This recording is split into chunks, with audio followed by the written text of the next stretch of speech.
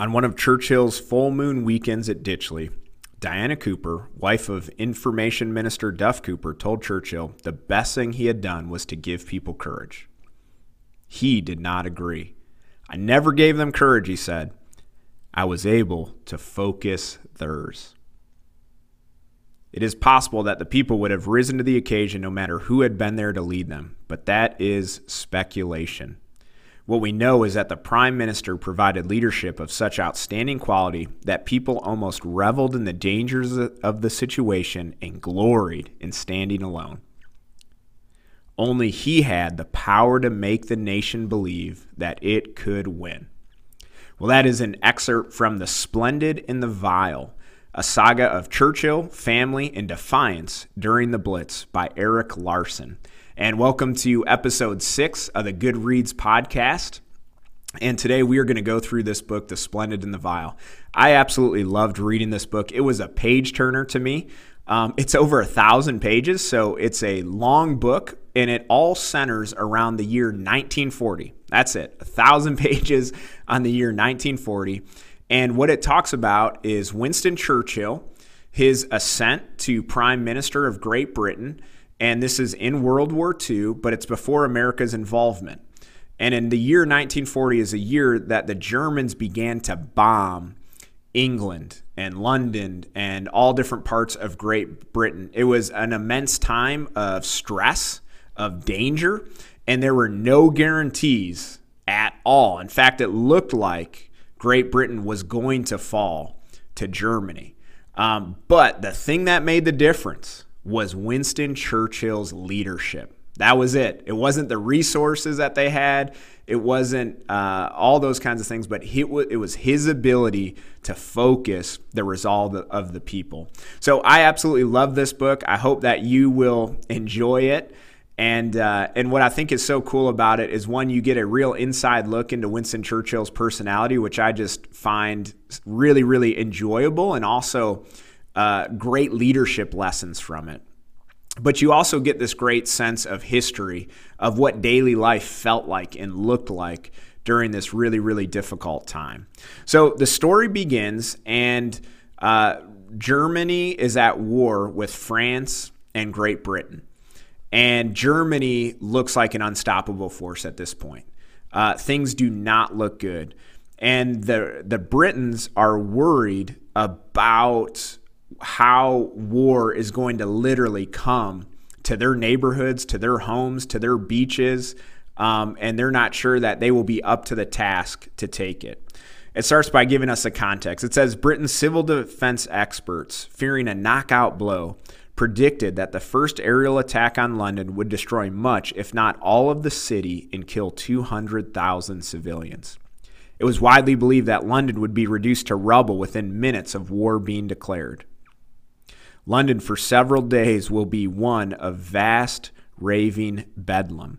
The hospitals will be stormed, traffic will cease, the homeless will shriek for help, the city will be a pandemonium.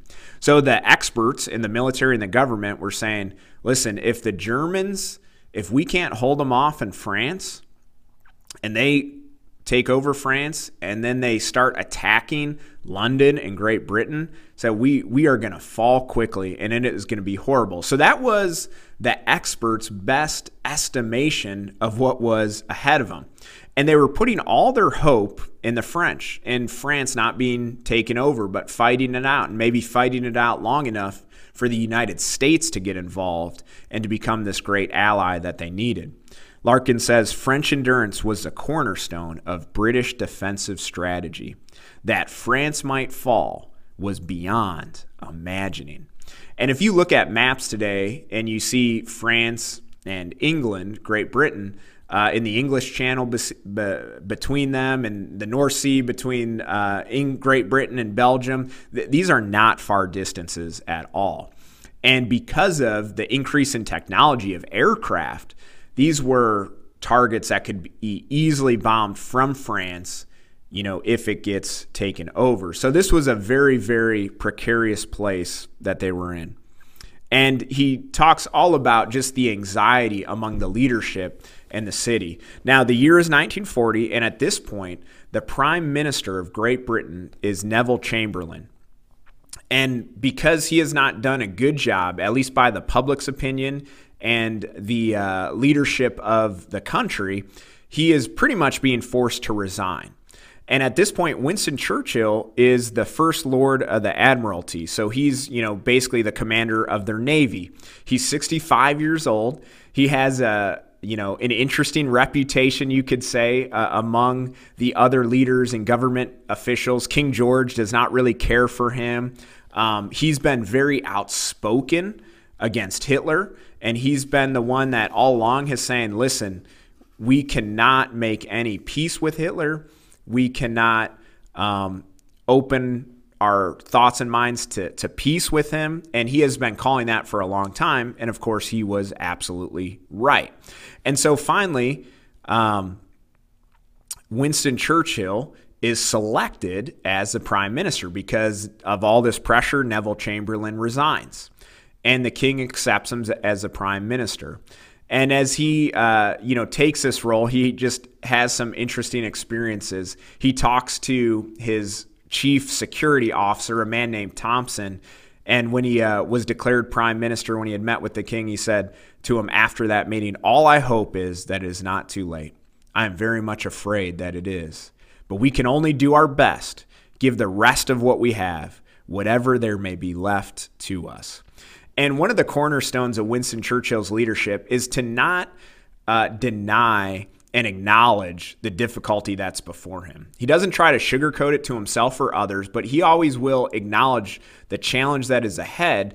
But yet then he's able to do this other thing where he lifts the human spirit to a greater level of courage and strength that they didn't even know was in there.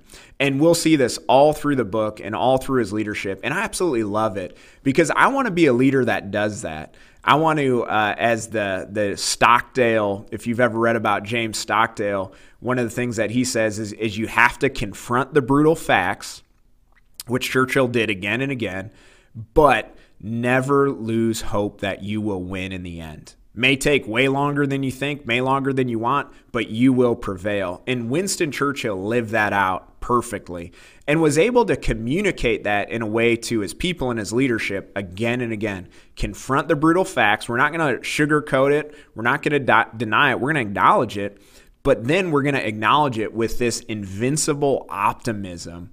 And I love seeing that. I want to lead like that. I think there is so much powerful to it. So when Winston Churchill becomes prime minister, Larson says he was elated. He had lived his entire life for this moment. That it had come to such a dark time did not matter. If anything, it made his appointment all the more exquisite. In the fading light, Inspector Thompson saw tears begin to slip down Churchill's cheeks.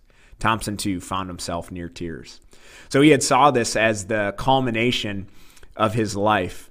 And Churchill had a deep sense of destiny, that he was here on this earth to save the British kingdom. He had kind of lived that as a young man. Now, Eric Larson's book doesn't get into this quite too much, but if you read Candace Miller's book on Winston Churchill's time where he is a prisoner of war during the Boer Wars, she talks quite a bit about that. It's really, really fascinating. Maybe that's a book we'll do down the road.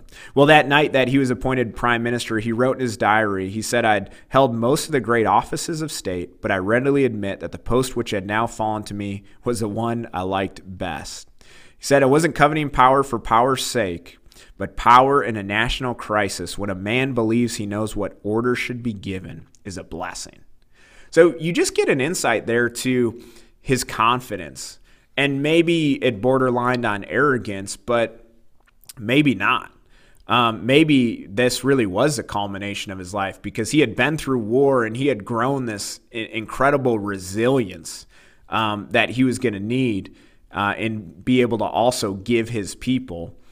And he said, "Man, this moment is a blessing. This has been what my life has built up to." He said, "At last I had authority to give directions over the whole scene. I felt as if I were walking with destiny, that all my past life had been but a preparation for this hour and for this trial. Although impatient for the morning, I slept soundly and had no need for cheering dreams. Facts are better than dreams. And just kind of one of the funny things about Churchill is that the amount of stress he was under, I could not even imagine, but he was always able to sleep well. And many say that was kind of one great strength that he had. He could sleep wherever and get the rest because, leaders need rest. And I think the greater challenge that is ahead of you as a leader, the more you have to take rest seriously. And sometimes as a leader, you just want to go forward and drive and drive and drive. But when a leader is on E, a leader is really not that good to people, and that's where leaders tend to go off the rails. And one thing that I see just in the daily life of Churchill is he knew what rhythms worked for him. He knew how to schedule his life so he could give his best. And many other people thought it was really weird, really peculiar, but it worked for him. And I would just encourage you as a leader, and you may think, well, I'm not really a leader. Well, you're probably a leader at your home. If you've got kids or a spouse, if you're working with other people in your industry, many of us probably have more leadership roles than we think. And find a rhythm, find a schedule that works for you and be confident in it, even if it seems strange to other people. Because you're going to see Winston Churchill had very strange habits, but they worked for him. Churchill knew that his challenge now was to make everyone else believe it, his countrymen, his commanders, his cabinet ministers, and most importantly, the American president, Franklin D. Roosevelt. From the very start, Churchill understood a fundamental truth about the war. He could not win it without the eventual participation of the United States. And this becomes a big arc of the story is Winston Churchill's relationship with the U.S. because at this time, the U.S. does not want to get involved. Now, Roosevelt is sympathetic to Churchill. He likes Churchill. He realizes that Germany is most likely going to be a threat to the U.S. in time. But the public sentiment is anti-war. They do not want to get involved. They want to mind their own business. And so Roosevelt's hands are very, very tied. And even being able to offer financial and equipment aid to Great Britain during this time, he really has to work very, very hard to help them out at all. And Churchill knows this. So through the story, he's constantly trying to win the confidence and win the affection of the American people so that they would be sympathetic to his cause. Now, Larson shares this story about when Churchill was beginning this work and his son Randolph was in his home with them, and Churchill was getting ready. He was shaving, and he was just thinking to himself, and he turned towards the son and he said, "I see my way through."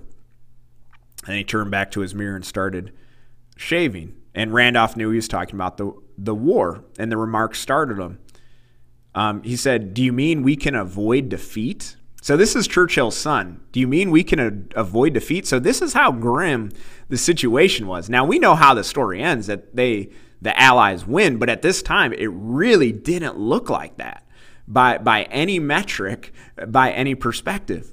But yet Churchill says, I see my way through. That we can avoid defeat, Randolph asked, or beat the bastards. At this, Churchill threw his razor into the basin and whirled to face his son. "Of course I mean we can beat them." He snapped. "Well, I'm all in for it," Randolph said, "but I don't see how you can do it." And I love that just fiery spirit of Winston Churchill. And though even his son doesn't believe it's possible, and doesn't believe his dad can do it, he still believes. Now, Eric Larson says when Churchill took command as prime minister, he said a new electricity surged through Whitehall. And this is the seat of the government. Subdued corridors awoke. It was as though the machine had overnight acquired 1 or 2 new gears capable of far higher speeds than had ever before been thought possible. This new energy, unfamiliar and disconcerting, coursed through all bureaucratic strata from the lowest secretary to the most senior minister. So Churchill brings this new energy to the leadership of Great Britain.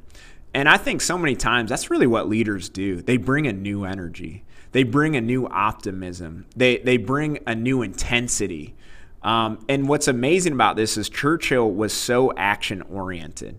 Even at times where there isn't a lot for them really to do, he's finding things for them to do to build morale, to build a sense of momentum, to just keep innovating and trying to make things happen. Because for him, one of the worst things to do is just to sit on your hands and just wait for the inevitable. And I really like that, and I really aspire to be a leader like that. Sometimes you may not know what the right thing to do is, but just do something. The plan may not be perfect, it may be full of holes, but action is usually always better than inaction. And that's how Churchill led by and large. It said what he wanted most was to give them action, as he made clear from the start, action in all realms, from the office to the battlefield. What he especially wanted was for Britain to take the offensive in the war, to do something, anything, to bring the war directly to that bad man. That was his preferred term for Hitler. As Churchill said on frequent occasions, he wanted Germans to bleed and burn. So Churchill, again, just is this man of action. And he wants to be on the offensive. And what we're going to see in the year 1940, as much as he wanted to be on the offensive, he really couldn't be, because they were just getting pulverized by the Germans, but he remained steadfast. And I love that idea, and I would just encourage you to think about your life. It's so easy to get on the defensive in life, is to always let life put us on our heels and to think about what we don't have, what we can't do, who isn't there, what we've lost, what we've failed at. But I find offensive thinking way more helpful. And whatever you want to do or accomplish, or whatever you want to do in ministry or business, get on the offensive. Even if it's not perfect, if it's not great, if you are trying to move forward, you're bringing a new energy to yourself and to those around you. And that in itself is worth its weight in gold. On his first speech to the Parliament, he ended his speech with this phrase: "I have nothing to offer but blood, toil, tears, and sweat." And that phrase he would use in another famous speech, but it just kind of gives you that whole concept of, this is where we're at. It's not pretty, but we're going to give everything we can. If Germany invades, we're going to take down as many as we can. But one thing we're not going to do is quit trying, is surrender, is try to broker peace with Hitler. We will fight to the last one of us. And that spirit he was able to instill in the people around him and in the British people. Now here's just kind of a funny thing about Churchill's habits. It said he took 2 baths every day, his longtime habit, no matter where he was and regardless of the urgency of the events unfolding elsewhere.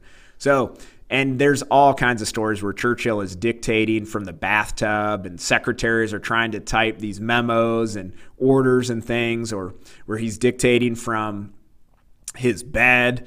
And again, his working habits are so strange, but they work for him. And I just think it's an interesting thought to look at our lives and see what schedule works for us. May be strange to others, but if it makes us more effective, then it's worth doing. And Churchill understood himself, and he knew how he needed to work. And he made everyone else work around that rather than adapt to them. And I think there's a lot of wisdom in that. So the story goes on, and it talks just about this whole idea of Churchill's strategy on leadership. He says that recognizing that confidence and fearlessness were attitudes that could be adopted and taught by example, Churchill issued a directive to all ministers to put on a strong positive front. He said in these dark days, the Prime Minister would be grateful if all of his colleagues in government, as well as high officials, would maintain a high morale in their circles, not minimizing the gravity of events, but showing confidence in our ability and inflexible resolve to continue the war till we've broken the will of Germany. So Churchill knew that attitude mattered, that our posture as leader matters, that the spirit that we convey matters.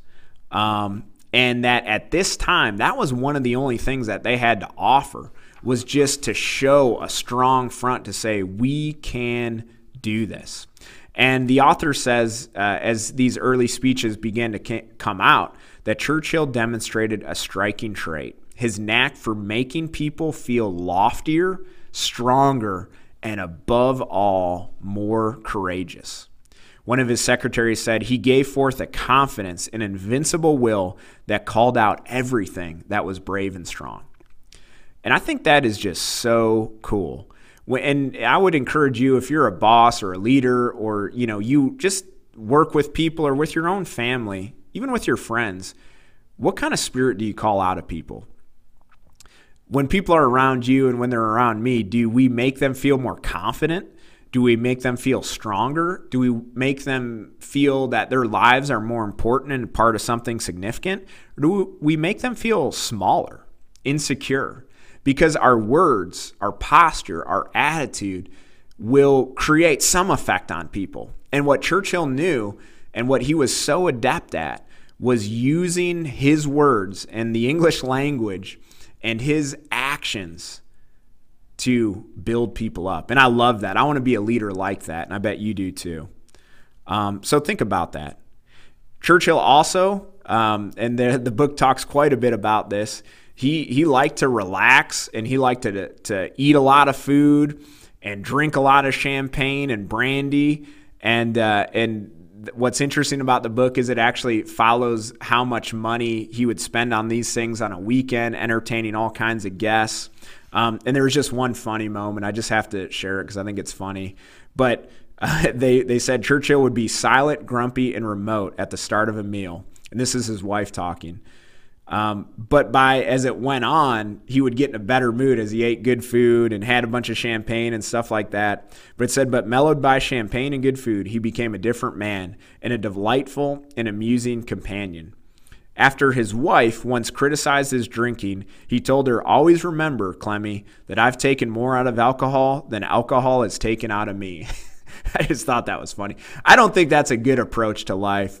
And I think that may not be true, but it just gives you a sense of the personality of Churchill, and I had to laugh when I read that. And Churchill was moody. He was probably not an easy man to work with by any means. One, because of the virtue of his habits, but also because he was pretty demanding in many ways, and was not afraid to speak his mind to the benefit or not of those around him. So the story goes on, and eventually London comes under attack. So France falls far quickly than anyone predicted, and Great Britain is absolutely demoralized by how quickly they fall. And so Germany thinks that they're gonna bomb Great Britain until Great Britain is willing to talk peace. And what Germany knows, if they can get them in peace talks, then they can take over in time, and they'll easily have the upper hand in that. And so their theory is they're going to just bomb them into morale being so low that they're willing to talk peace, and then Germany will take over that way. But as it begins to happen, that's not how the people respond. And after one of these initial bombings, Churchill came to a group of dispirited people looking over what remained of their homes, and one woman shouted, "When are we going to bomb Berlin, Winnie?" Churchill whirled, shook his fist and walking stick, and snarled, "You leave that to me." And the people loved that. And the fact that he was out there with them, seeing the carnage and speaking confidence to them meant so much to them. And although it was difficult and people were dying and people were afraid, the will of the British people was not broken. But there was a high cost to this. Larson talks a lot about the bombings and what it looked like and what it felt like. And he said the raids generated a paradox. The odds that any one person would die on any one night were slim, but the odds that someone somewhere in London would die were 100%. Safety was a product of luck alone. So the bombs created this complete uncertainty. Your house could be fine, your next door neighbor is destroyed. Your street could be fine, the street next to you destroyed. And there was no rhyme or reason to it. And the Germans were bombing all different places. At first, they sort of avoided civilian targets, but then they stopped caring because they wanted to break the back of the British people. They wanted to bomb them into capitulation, but it just would not work. The people would rally, but it was a tremendous psychological toll. And the bombings took place primarily at night because the British air defenses were very limited at night. They basically couldn't do anything. So the British Air Force was a little more underdeveloped than the German Air Force, who were beginning to use new radar technology. They were far more adept at navigating the night. And the British Air Force, the Royal Air Force, was virtually incapable at night. Their air defense artillery was very, very ineffective. So all they could really do was just bunker down and be bombed. And so as you can imagine, that was a really, really horrible place to be. And so bombings went on, and Erik Larson talks just quite a bit about how that affected the population. And he quotes some interesting stories. Virginia Woolf, she said her depression worsened by the war, the destruction of her houses, and this was going on for months and months. And she ended up committing suicide. She wrote a note, "I feel certain that I'm going mad again. I feel we can't go through another of those terrible times. I shan't recover this time. I begin to hear voices. I can't concentrate. So I'm doing what seems the best thing to do." And then just her hat and cane were found on a bank by a river. So although many people, their resolve grew, many people, as you could imagine, really broke down under it. There's also a lot of interesting things that happened during the raid. So people partied like you would not believe, because some people just looked at it and said, well, I might be dead tonight, so I might as well have fun doing it. And nightclubs were hopping. There was all these statistics that Erik Larson has about affairs and things like that. People just put all morality aside. Some people did. And they just kind of lived it up because they thought this night might be our last moment. So it was a strange time for sure this year, 1940, in London. But Britain stood firm. And eventually they were able to gain the goodwill of President Roosevelt, gain the goodwill of the American people, maintain their unity as a nation, and then eventually Pearl Harbor happened. So December 7th, 1941, they attacked us, Roosevelt said, at Pearl Harbor. We are all in the same boat now. Roosevelt told Churchill that he would declare war on Japan the next day, and Churchill promised to do likewise immediately after him. Churchill went to bed and slept the sleep of the saved and the thankful. Churchill worried briefly that Roosevelt would focus only on the Japanese, but on December 11th, Hitler declared war on America. America returned the favor. Churchill and Roosevelt were indeed now all in the same boat. It might be badly knocked out by the storm, wrote Pug Ismay, a British general, but it would not capsize. There was no doubt about the end. They knew they could win. And when they did. And there is so much more in the book. I wanted to keep this under 30 minutes, keep it to our normal timeline. But I hope you're inspired by Winston Churchill. If you love history, I encourage you to read it. It is an absolutely delightful read. There's so much to it. But, let's take those lessons and let's lead in a way that inspires people, that calls out greatness in them, and that helps them to be more than they even thought possible. Thanks so much for tuning in.